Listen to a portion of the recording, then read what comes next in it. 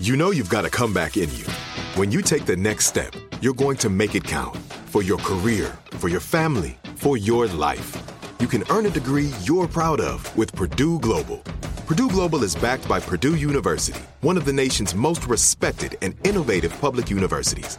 This is your chance. This is your opportunity.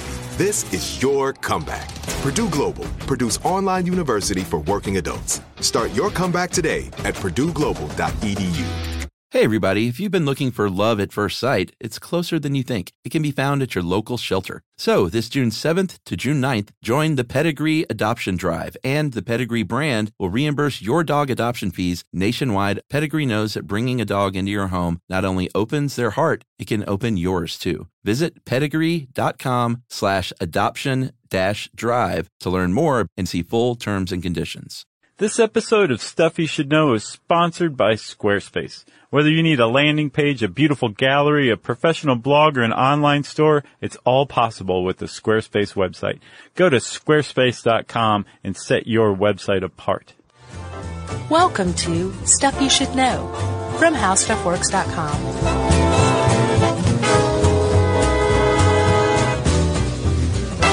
Hey, and welcome to the podcast. I'm Josh Clark. There's Charles W. Chuck Bryant, and Jerry's over there, and there's some coffee. I see a few posters. There's a Beasley brand storage thing. You getting some of that Beasley cash coming your way? Maybe. What was that all about? I hope it's Beasley. It could also be Bisley. I don't know. You know, I got a listener mail from someone who went to get a bonsai tree in Boston after they were inspired after our episode. And the dude, she's like, have you been busy? And the guy was like, this week we've been, like, people want bonsai trees. The phone's been off the hook. No way. Yeah, we could be getting some of that bonsai scratch. We definitely should be. We're getting nothing. Japan should be giving us money. Man. What's their monetary unit? The yen. Is it still the yen? The Japanese yen. We need many yen coming our way. Yeah. Soon. Many yen. And they're going to try to flash some numbers at you, and you'll be like, wow, that's a lot. Yeah, just remember, it's about 100 yen to $1. I'll let or you do 10. that. I'll let you negotiate that one. I think it's 10 now. Yeah. I don't remember. And the other night, I turned on the television, and Karate Kid was on. Oh, I saw that. Just moments before the wonderful bonsai scene. Yeah, I saw you took a picture of your television. Yeah, and I put it on Instagram. I saw. Our Instagram, SYSK Podcast. Yeah, we're trying to take more pictures. Yeah. Isn't that what you do? Share ourselves. Yeah. Yeah. But this isn't about bonsai. No, I've got one more shout out though. There's a dude named Aaron Seitz who, remember when we had our horror fiction contest years back? Sure. And we said that anybody who, was a part of it, if they ever published anything, we give them a shout out. In perpetuity. In perpetuity. And Aaron Seitz, published something. He published a short story collection called the Andrew Jackson Stories. Ooh. And he says that it's published by Lockjaw Magazine, and he said they're about Andrew Jackson about as much as Richard Brautigan's trout fishing in America is about trout fishing. That means nothing to me. Well, it wasn't really about trout fishing. I get that. But it's a slim little book. He sent it to us. I haven't read it yet, but he swears up and down that it's awesome. So we're going to go ahead and take his word for it. All right. But congratulations, Aaron Seitz. And if you want to go get your hands on Andrew Jackson's stories, go look it up. Go to the Lockjaw Magazine site, I would imagine. Yeah. Yep. So that's done. And now we can talk about Controlled Burns. Yes. Good band name. Controlled Burn? Yeah, depending on, like, maybe if it was like a soft rock group. Yeah. They're like a 80s wedding band, Controlled Burn. Oh, sure. Good evening, we are Controlled Burn, and this is by ELO. Right. Or Loggins and Messina. Yeah. I'm not dissing ELO, by the way. I love No, ELO. ELO is great. Did you see Kenny Loggins on Documentary Now? The two-parter? Yeah, which episode was that? It was the two-part one about the what was their thing? I don't remember. Oh, they were a band. They were Oh, that's right. That was the band. Yeah. it was like the greatest band name ever. It was good. I want to say California Chrome, but that was that racehorse. I don't remember what they were called. Was it Controlled Burn? No, but that was a good one. Yeah. That two-parter. Great show. Love that show. And there's a new season coming out, right? But they should. Okay. So, again, we're talking about controlled burning, not a ban, an actual thing. Yeah, and this ties into our wildfires episode. Yeah, which we did. Years back. Yeah. But Chuck, I always love the opportunity to talk about 1491. Oh, here we go. And here's one now. All right. So, it wasn't until about 1491, the book, by the way. Right. If you're new to the show, Oh, this yeah. is Josh's long stated favorite book, so long, and you've talked about it a lot. at least 50, 60 times. Yeah, and I would have read it by now if you hadn't have talked about it so much. You don't even need to now. You know the whole book. So 1491, one of the premises of it is that they're like our understanding of Native America in North and Meso and South America prior to Columbus coming over is like just totally wrong. Yeah. There were way more people. They were way more advanced than anthropology and archaeology has long given them credit for. Yeah, they had internet cafes. Pretty much, they did. But it wasn't until like the early 2000s that this idea of the noble savage who treaded lightly on the ecosystem, on the environment, Yeah. started to crumble, right? And we started to realize that a lot of the features, what the early explorers thought were natural features of North and South and Mesoamerica, were actually really well managed ecosystems, right? And one of the ways that Native Americans used or managed ecosystems was through fire. Yeah. But again, there was this idea that Native Americans just had no idea what they were doing with anything. So whenever archaeologists, up until about 2000, 2001 or 2, the late 90s maybe, anytime they came across evidence of like a fire and it seemed like the Native Americans had set it, they just assumed that either the Native Americans had set it to amuse themselves Yeah, because they're big dummies. or because a campfire got out of control. Because they're big dummies. Right. Boy, oh boy. But this is what they came up with. They're like, oh, well, they clearly just wanted to set some fires for Yeah, fun. right. They couldn't have possibly had any point to it. Sure. But then more and more investigation has shown, like, no, actually, not only did they know what they were doing, like, if you step back and look at North America, Yeah. the whole continent was a managed set of ecosystems. Yeah. And one of the ways they did it was through fire. The other thing that interested me too was, depending on the explorers and the Europeans and the settlers that came over to North America, some of them came and that was not anything new to them. Yeah. It turns out that using fire to manage ecosystems is almost universal, Oh, yeah. basically. Yeah, and I mean, some of the reasons they might have done it, of course, these days, one of the main reasons we do it is to prevent forest fires from spreading, Right. which we'll get to. But back then, they would use it to improve the foraging conditions for free-ranging cattle, Yeah. increase visibility, access. There were all kinds of great reasons to burn things in a controlled way. Yeah, supposedly the early explorers didn't really think about it, but the historians went back and looked at it. The explorers who used to say, like, you can't get through the forests in North America, we're talking about swampland, like lands that wouldn't burn. Yeah. But you could drive like a car through a forest in like Ohio or something like that. Yeah. Although there's swamps in Ohio, a non-swampy part of Ohio, because of the use of fire. Are there swamps in Ohio? Yeah, there were. Wow. They filled them in and built Toledo over it. So, you were talking about when Europeans came upon the scene. It's really interesting. I read this article called, The Historical Foundations of Prescribed Burning for Wildlife, a Southeastern Perspective, Beautiful. by A. Sidney Johnson and Philip E. Hale.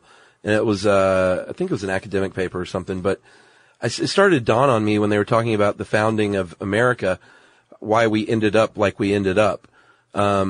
It just kind of all came together, for me. I love reading stuff like that. It like connects dots that weren't connected before. And this was a simple dot I should have connected before.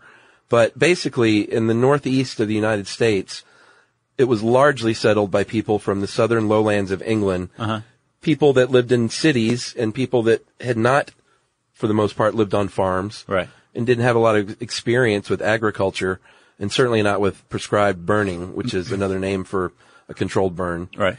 And then in the South, particularly the Southeast, we were more populated by people from rural areas of the UK, and Scotland and Ireland and Western England. They had a lot of experience with farming. Right.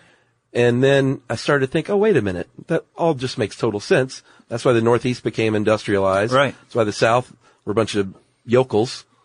They were agrarian.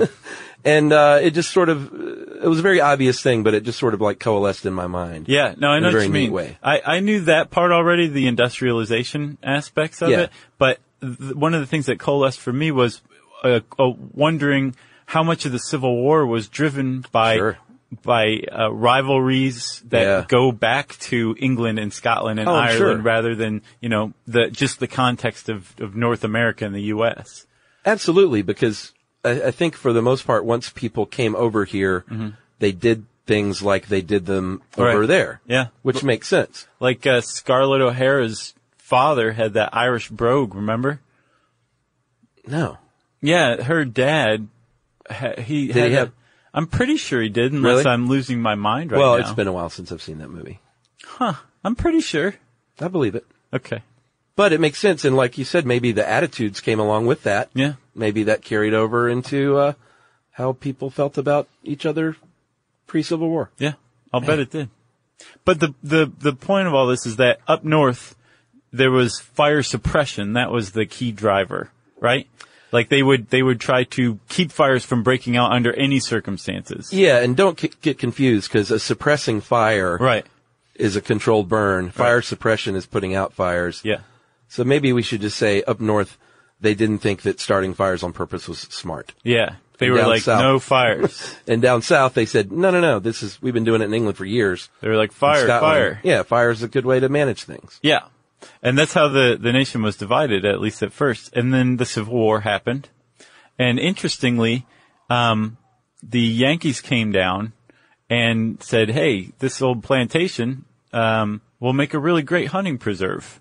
Yeah. And I'm going to buy it. Yeah. And now that I own this enormous tract of land in the South, I'm a Yankee, and we don't believe in fire, so I'm going to make sure no fire ever breaks out here, even though everybody's been using fire techniques for generations. Yeah, and interestingly too, the fire techniques that the founders in the South used were the same kind that the Native Americans in that area used. Right. So they were on the same page, thousands of miles apart. Yeah. And basically came and kind of started doing the same thing, or kept doing the same thing that Native Americans were doing. And what makes that even more interesting is that it's using fire is not universal to ecosystems. Right. Like there's different techniques or not using it at all depending on the type of ecosystem you're dealing with. Well, yeah, because in the southern lowlands, apparently the forests were like fire-sensitive hardwoods and spruce trees, so it sort of depended on what kind of forest you had. Right. I guess theirs weren't as flammable. Right. Or inflammable, which is a word I think we should just get rid of entirely. Inflammable? Yeah, it means the same thing as flammable, but it sounds like it means the opposite. It's just a stupid word. Really? Yeah, inflammable. I've never heard of it. Well, that's great. That's all the more reason to get rid of it. That's crazy. Inflammable means the same flammable. thing. What's the point? Man, what a dumb language. So, the point of the whole thing is that fire is a natural feature of a living, thriving ecosystem. Yes. It's something humans are terrified of, but on the environmental level, on the ecological level, it's a necessary component to keep any or most ecosystems healthy, right? Yes. And some groups of people understood this. The people who ended up running the show after the Civil War did not believe this, and it actually has had a very large impact throughout the 20th century in the United States, which we're just now overcoming. Oh, yeah. We can actually thank one guy for changing the attitude toward fires and using them for wildfire management. And we'll talk about him right after this.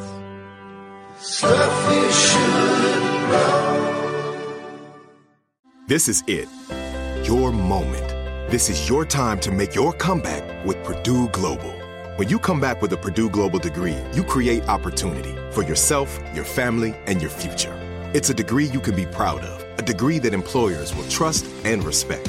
Purdue Global offers working adults like you over 175 flexible degree programs to meet your specific career goals. These include associate, bachelor's, master's, and doctoral degrees and certificates. Purdue Global degree programs range from nursing to business to communication and more.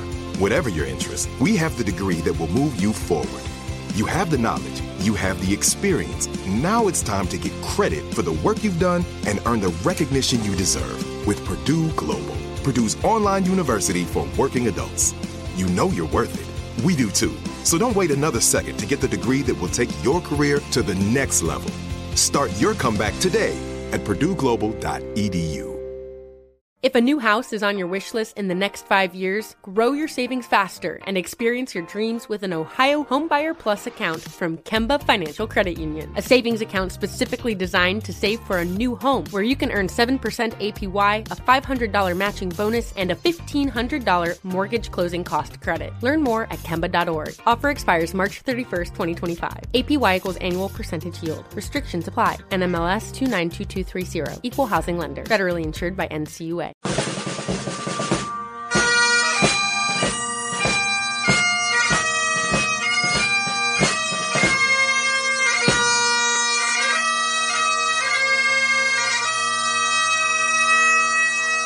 All right, so you teased a name drop. I did. Right before the break. In 1923, well, there was this one particular northern landowner that came down south and bought up a bunch of plantations. His name was Henry Bedell, and he hated fire. Fire had burned his favorite horse. Maybe. You never know. So he hated fire. He was appalled at the idea of burning land. And, but other people, like we were saying in the South, said, no, it's a good thing. So in 1923, they commissioned the U.S. Bureau of Biological Survey, which was precursor to the Fish and Wildlife Service. And, it was headed up at the time by a guy named Herbert L. Stoddard, who was the name that you teased. Right. And Stoddard, actually, the thing that kicked it off the most was that these guys who bought these huge plantations and turned them into preserves, they like to hunt quail. Yeah. And, they noticed. Bobwhite quail. Right. And they noticed that the bobwhite quail population was declining every year, and they had no idea why. So they brought Stoddard in, and Stoddard became a bobwhite quail expert. Well, he already was. Oh, he was already. That's why they brought him in? Yeah, he wrote a book about it. And, this guy was awesome. He literally helped found a profession of wildlife management. Right. The whole field is like basically this guy. Yep. He wrote like some legendary books that are still used today. He was like literally the first critic of industrialized agriculture. He's just this sort of champion. And a Georgian, a transplant to Georgia. Yeah. I think he's from Chicago, but did a lot of work here for sure. Yeah. So he starts looking into the quail situation down here, and he's like, well, you need to burn them. There's your problem. You guys have a woody undergrowth problem. And gross. I looked into this, and bobwhite quail require some of the most complex habitats you've ever heard of, right? Yeah. So they thrive in areas where you've got what's called woody cover, which are dense shrubbery that's like mostly woody that they can use as what's called covey headquarters. Yeah. It's like little escape patches, and they need them all over the place. But in addition to this, they also need food sources, so they need like crops of a certain variety. And then they also need some grassy areas, and they need all this stuff in certain proportions. And if you have the proportions right, which apparently they did, the quail populations thrive. But if you have too much of one thing, then the quail populations diminish. And that one thing that had grown up was the woody undergrowth, and the reason the woody undergrowth was allowed to grow up was because the Yankees came in and stopped using fire. That's right. Isn't that interesting? I think so. Totally it was all because these rich guys, these rich industrialists who wanted to hunt quail were like, where's all the quail? Right. And they hired the government to come look into it, and this government guy came in and was like, oh, here's the problem. You guys need to set this on fire. But the thing is no one listened to him. Well, no, he had a few people that, they hired him for his expertise, so he had a few people that got on board, but he fought for many, many years. Like the history of controlled burning, it wasn't until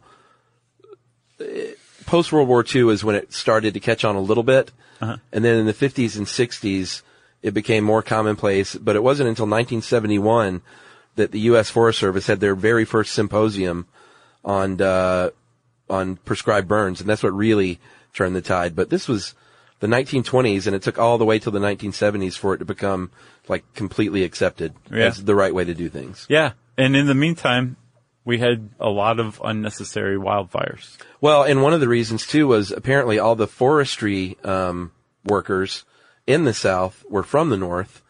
And so they had these bad experiences in England and elsewhere with like devastating fires that killed people and wiped out villages. Right. And apparently they also had this German influence, like a protectionist influence from Germans in forestry school that was taught to them that way. Gotcha. So they were doing it all wrong. Well, one of the other explanations I saw for why the Forestry Service was like, no, you can't burn down here, is because I guess one of the spoils of winning the Civil War was the North came down and just clear cut the South of its pine. And they figured, well, the pine forests have been so devastated. For what? For timber? Yeah. That we can't let any fire happen, or else this pine's never going to recover. So we really can't do any burning now. Man. Yeah.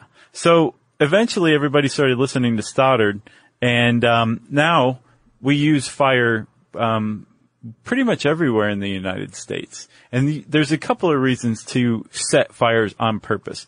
And the coolest one is that if you set fires on purpose, you actually prevent wildfires down the line. Yeah, and you know, we're not talking about like completely burning down every tree in the forest. Well, yeah. They're mainly burning the stuff that will catch everything on fire, like Right. the understory, the underbrush, the dead leaves, dead branches, stuff on the ground. Right. And if you burn that on purpose, you burn out the fuel for, again, a future out of control wildfire. Yeah. One of the other things you do is you open up the canopy, right? Yeah. So you're burning out some trees, but for the most part, the older, more established trees can survive. And since that canopy's opened up, more sunlight can come through. And when more sunlight can come through, you have smaller trees that can start to grow. So there's more reproduction, actually. Yeah, and if you're listening thinking, well, this all sounds great, but doesn't that release a ton of carbon emissions in the air when you're burning things? And if you're burning thousands and tens of thousands of acres a year on purpose, aren't you just adding to the problem? No. I was being coy. Yeah. But the answer is no. Well, it depends. Well, So it's a little bit of both. I thought this was a little strange for the way that this was parceled out. So on the one hand, in this article, it says, nope, actually, they've done studies, and the large established trees that can survive a controlled burn actually lock in more carbon Yeah. in the long run than so the controlled burn releases less than, say, a wildfire that's burning out of control. Yeah.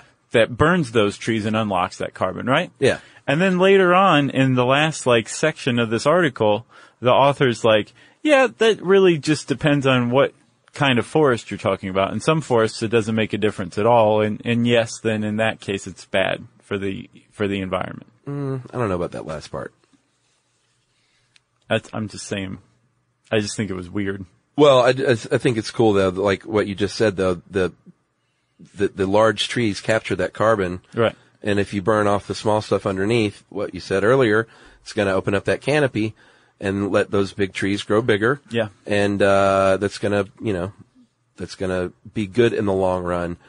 Long-term gain for short-term, carbon emission output. Right. So, and then also, in addition to opening up that canopy, allowing more sunlight so reproduction can happen, there's actually, they found, some species of trees that depend on fire to reproduce. And chief among them is the giant sequoia. So Beautiful trees. In Yosemite in, I think, the 60s, they were like, the sequoias aren't reproducing. What's going on? And a guy named Dr. Richard Hartzvelt said, I think it has to do with fire. We stopped doing fire, and we want to do fire. So let's do some fire. And they're like, shut up, Hertzfeld. You can't even talk right. Yeah. And he's like, I'm going to go burn some stuff and prove you guys wrong. So he started doing some tests. He'd do fire tests. And he found that when fire was applied to a sequoia forest, the sequoia cones opened up and their seeds could germinate. Yeah, and the big daddies are very fire resistant. Yeah. So they were like, I'm a little hot underneath in the undercarriage, But it feels nice. but it feels pretty good, and I'm going to stand strong. But what I'm going to do, like you said, is I'm going to open my cones. And the other thing it does is, when you drop seeds, if you have a woody understory, and understory is another word for that underbrush, Right. What'd you call it? Undercover? Coverage? Woody cover for a bobwhite quail. That's what the bobwhite cover? quails call it amongst themselves. All right, so imagine a seed dropping from a pine cone from 100 feet up. Right. And the ground is covered in leaves and sticks and things. That seed might fall on a pile of leaves 6 inches deep and just sit there. Just sit there and be like, I'm unfulfilled. AKA, it never makes contact with the soil where it needs to be to establish roots. Right. Or even if it did, the sunlight is being blocked out by that understory. And fire solves all those problems. It does, because fire pops that pine cone open, the seeds come out. Yep. They are in the newly burned ground, which has a lot of carbon fertilizer now in the form of ashes. Sure. And lots of sunlight coming through because the understory's been burned away. So fire's the greatest thing ever. Pretty amazing. But again, we said before, it depends on the ecosystem, right? So especially out in California, they got kind of burn happy. They're like, oh wait, fire can actually suppress wildfires. We have tons of wildfires out here. We need to burn all the time. And they started burning and burning and burning in Southern California, and it had zero impact on diminishing wildfires. And they couldn't figure out why. And they finally said, well, maybe we should study the ecosystem we're setting on fire and see what's what. And they found that they really shouldn't be burning the Southern California ecosystem to prevent wildfires, that actually makes it worse in this case. Yeah, in Southern California, they have what's called chaparral, and it's the, if you've ever been to Southern California, you know that, it looks lovely now in the neighborhoods because people planted stuff everywhere, but the hillsides are kind of gross. They're brown and they're thorny and they're shrubby. It's like all tumbleweeds. Yeah, it's just sort of gross in those canyons. Right. And that's just my opinion. Of course. Well, that's chaparral, right? Yeah. Okay. And that chaparral, if you leave everything to itself there, apparently it's super fire resistant. Right. So if you left it naturally, it would only catch flame every 100 years or so. Right. But they were setting fire to this every few years. In order to try to prevent wildfires. And what they were ultimately doing was burning the chaparral, which was naturally flame resistant, right? Yeah. And in favor of the chaparral, since it took a long time to grow back, the stuff that was beating the chaparral out that could grow faster was actually very flammable. Yeah. So they were promoting the growth of wildfire fuel in Southern California by burning the chaparral too much. Good stuff. It is. It's really interesting. All right. Well, let's take a break and we'll come back and talk about a little bit about climate change and how that factors in, and then how you can do your own controlled burn.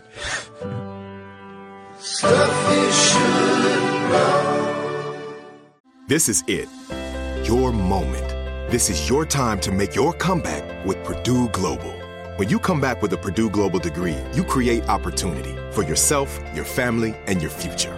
It's a degree you can be proud of, a degree that employers will trust and respect. Purdue Global offers working adults like you over 175 flexible degree programs to meet your specific career goals. These include associate, bachelor's, master's, and doctoral degrees and certificates. Purdue Global degree programs range from nursing to business to communication and more. Whatever your interest, we have the degree that will move you forward. You have the knowledge, you have the experience. Now it's time to get credit for the work you've done and earn the recognition you deserve with Purdue Global, Purdue's online university for working adults. You know you're worth it. We do too. So don't wait another second to get the degree that will take your career to the next level. Start your comeback today at purdueglobal.edu. If a new house is on your wish list in the next 5 years, grow your savings faster and experience your dreams with an Ohio Homebuyer Plus account from Kemba Financial Credit Union. A savings account specifically designed to save for a new home where you can earn 7% APY, a $500 matching bonus, and a $1,500 mortgage closing cost credit. Learn more at Kemba.org. Offer expires March 31st, 2025. APY equals annual percentage yield. Restrictions apply. NMLS 292230. Equal housing lender. Federally insured by NCUA. All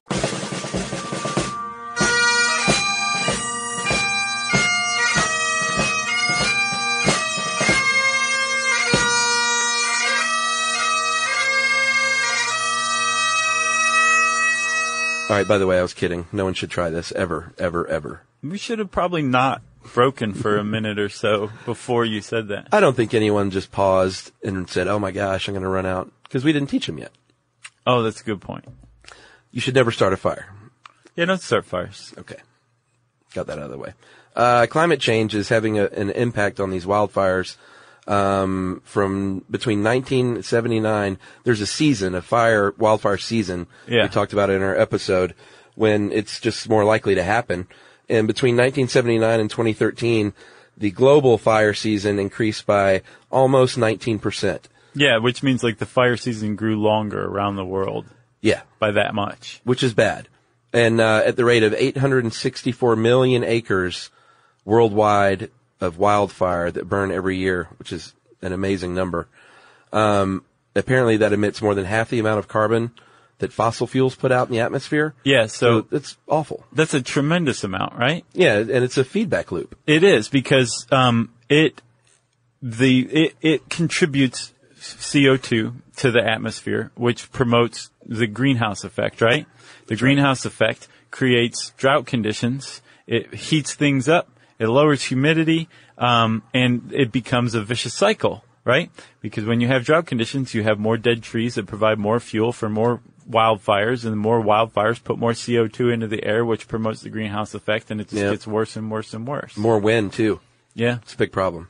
Yeah, I was reading about the Fort McMurray wildfire up in Canada, and apparently they just had some freak weather. The Fred McMurray wildfire? Yeah. Yeah. He was like, I got no Fred McMurray jokes.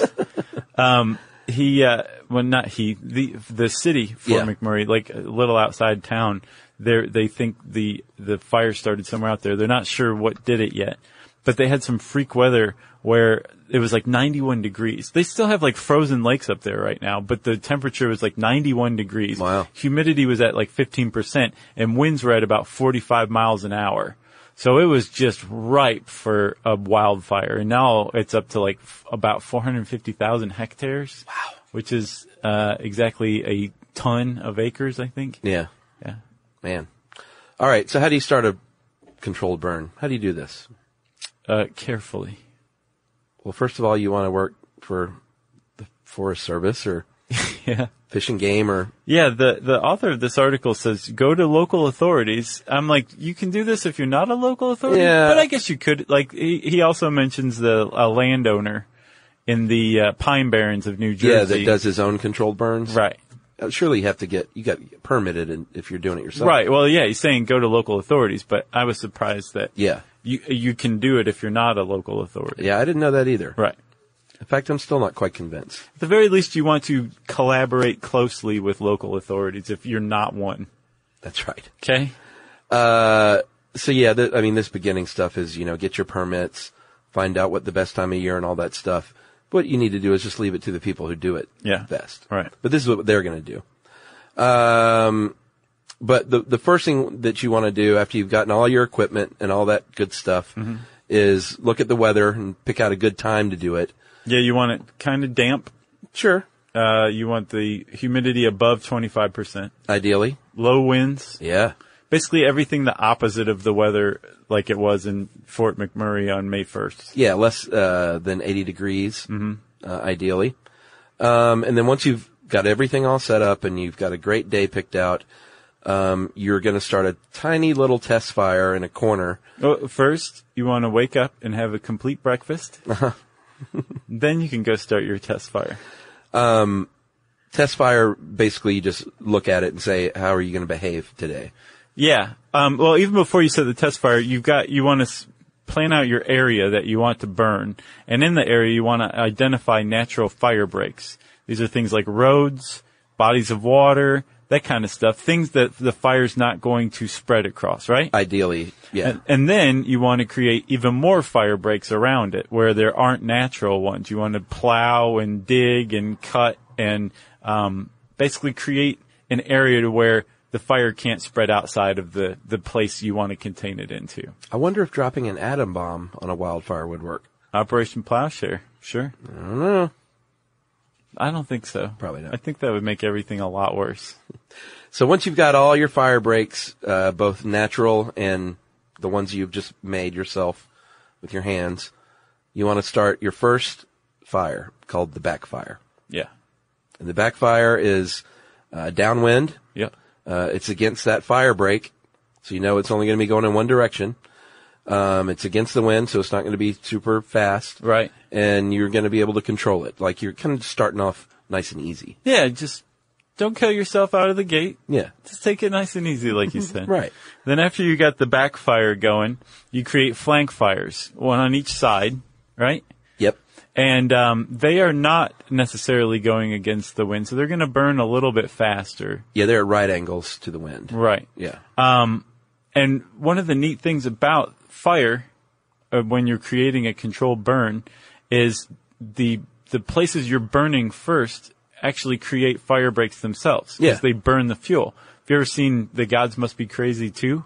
Didn't see the second one. There's like a bush fire, and I can't remember the main guy's name. He's awesome. He saves his like companions by setting fire to the grass around them. Yeah. So that the brush fire has nothing to burn when it gets to them. So he creates a fire break, basically, by burning the area around him before the fire gets there. So he controls it himself. Was that good, the sequel? Sure. Yeah? Yeah, both of them are really good. Man, I remember that when it came out. It was like kind of one of the first foreign sort of indie movies that made a big dust-up, I feel like. Mm-hmm. You know, that got a lot of attention. Mm-hmm. It's a good one. Must be crazy. Holds up. Does it? Yeah. I'll have to check it out again. So where were we? We've got our flank fires, we've got our back fires, we're creating larger fire breaks. Yeah. And then you want to ignite the big daddy, the head fire. Right. Yes. The head fire. It goes in the direction of the wind. It's upwind. So it blows very quickly downwind and spreads quick. That's right. But because you said it last, there's less fuel for it to burn. It's going to finish out the fire for you pretty quick. Yeah. But it's not going to go beyond the areas that have already been burned because you just created those fire breaks by burning them on the backfire and the flank fires. Yeah. So after that happens, your fire should be done. And you can go home. Just forget about it. After you set that head fire, just get in your truck and go home. No, there's a little bit more. You got to stay there, my friend, until afterward. And then they call it mop-up duty. When you obviously put out all the flames completely with water, cut down any little trees that are on fire, Right. and just extinguish everything and leave it a big, smoldering, nasty mess that is actually going to be good for the environment. Yeah. And you got to tell everybody who drives by and shouts at you for setting a fire that you're doing this because it's better off in the long run. Yeah. Say the end justifies the means. Pretty neat. Yeah. Another tip, don't wear rubber clothing when you're part of a fire setting crew. Yeah. Because it can melt and stick to your skin. I wonder, this is something I didn't look into. I wonder if surely they're just wildfire fighting teams that are doing this, right? It's the same people, right? I would guess. I would hope. Because the thing is, it's like, yes, you can be told how to set a fire. I think that's probably the easy part. Like figuring out how to adjust when it starts to get out of control or doesn't do what you think it's going to do, or the weather conditions change. Or if it jumps that fire break that you think is big enough. Right. That's when I think you need somebody who's like experienced. Yeah, it's got to be firefighters. Yeah, there should be the same people doing this who know what they're doing. Yeah, I'm sure it is. And if that's what you do, we want to hear from you. So shout out to us. Well, yeah, I think we heard from some fire jumpers in the last episode. We did from the wildfire one. And that was a good one, too. Go back and listen to that, everybody. Do it now. If you want to learn more about Control Burns. You can type those words in the search bar at howstuffworks.com. Since I said search bar, it's time for listener mail. I'm going to call this Mind Blown. Not my mind. Listener's mind. Hey guys, I was listening to the Landfills episode, and the most important issue you brought up is the song Powerhouse by the Raymond Scott Quintet. Josh had hummed a snippet, and Chuck said it was Looney Tunes. That was a moment of cognitive dissonance that rivaled almost anything I've suffered in my 41 years, because Josh was actually humming a bit of La Villa or La Via Strangiato by Rush, not some dumb 50s band. I know that song, so this caught my attention. Powerhouse is from the 30s, and it was like an orchestral. That's right. Not a 50s band. This guy's out of his mind. Well, yeah, maybe so. I couldn't believe you were singing a part of one of my favorite songs by one of my favorite bands and crediting someone else. As I watched the Raymond Scott video, though, the universe refocused, like when the candle holder resolves into faces, or the Canadian flag is irreversibly changed into two angry guys pressing their foreheads together. Case closed. Have you ever seen that? The Canadian flag? No, I've seen one that says, like, Jesus loves you or something like that. I never knew that the Canadian flag, if you look at it a certain way, looks like two guys. I went and looked, and, sort of. What about the Man on the Moon? You ever seen that? I don't know. Well, then you haven't. Okay. You would know. We'll show it to me. Yeah, it's kind of like, yeah, I guess I can see that. It's like the arrow in the FedEx logo. Like, once you see it, you can't unsee it. Unless you really want to, and then you can. Oh, okay. I don't see what this guy's talking about. With the Canadian flag? Yeah. Well, you have to type in Canadian flag faces, and then someone will have... It's a bit of a stretch, if you ask me. Have you ever seen any Sister Wendy stuff? No. She is a nun who just understands art and art history like no one else on the planet. Yeah. And she had like a PBS show for a little while, and she would just point out things in art that you would just never think to look for. Like in the negative space, like the illusion? Sometimes, but also more like the shadows surrounding a family or something. Oh, okay. It makes them look isolated, and you're like, oh yeah, I didn't really put my finger on that or whatever. Gotcha. She's just got this really great knack for explaining art in really interesting ways. So, and I think it's online for free. Alrighty. Sorry about that. No, that's alright. So, where are we? Canadian flag, two angry guys. Thanks for broadening my understanding of one of the first Rush songs I learned to play on drums. And then I found this on songfacts.com, and it sounds credible. Apparently, this was an issue, and Rush did not give credit to Scott for using Powerhouse. By the time Raymond Scott's publisher notified the band's management of the infringement, the statute of limitations had expired of the challenge. But Rush's management, out of deference to Mr. and Mrs. Scott, and being the class act that they are, offered a one-time penance payment, feeling it was the ethical thing to do. All involved were happy with the resolution, and Rush has no further financial obligations. Wow. Under this the is settlement, quite a story. I know. Under the settlement, they were not required to accord Raymond Scott partial songwriting credit on the piece. So apparently, Powerhouse and Rush's La Villa Strangiato were similar, and they nicked it from there. Huh. Never knew. I didn't either. And that is from Ken Rinker in Colorado Springs. Thanks a lot, Ken. He says best to Jerry in the gang. Jerry says thanks. I think. Yeah. Ken, that was awesome. I take back that you're out of your mind. You're interesting instead. How about that? Yes. If you want to get in touch with us, you can tweet to us at SYSK Podcast. You can join us on Instagram at SYSK Podcast 2. You can join us on Facebook.com /Stuff You Should Know. You can send us an email to stuffpodcast@howstuffworks.com. And as always, join us at our home on the web, stuffyoushouldknow.com.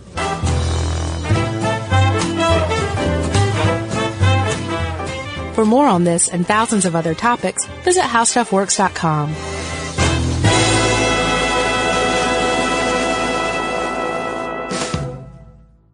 If a new house is on your wish list in the next 5 years, grow your savings faster and experience your dreams with an Ohio Homebuyer Plus account from Kemba Financial Credit Union. A savings account specifically designed to save for a new home, where you can earn 7% APY, a $500 matching bonus, and a $1,500 mortgage closing cost credit. Learn more at Kemba.org. Offer expires March 31st, 2025. APY equals annual percentage yield. Restrictions apply. NMLS 292230. Equal housing lender. Federally insured by NCUA. Hey, if you haven't heard of Visible, well, now you have. They're the wireless carrier that's making wireless visible. It's in the name. Switch to Visible, the wireless company that makes wireless visible. Get a one-line plan with unlimited 5G data powered by Verizon as low as $25 a month every month, taxes and fees included. Use promo code STUFF20 to receive $20 off your first month for listening to this podcast. Switch now at Visible.com. For data management practices and additional terms, visit Visible.com. The Visible monthly rate is $25 per month.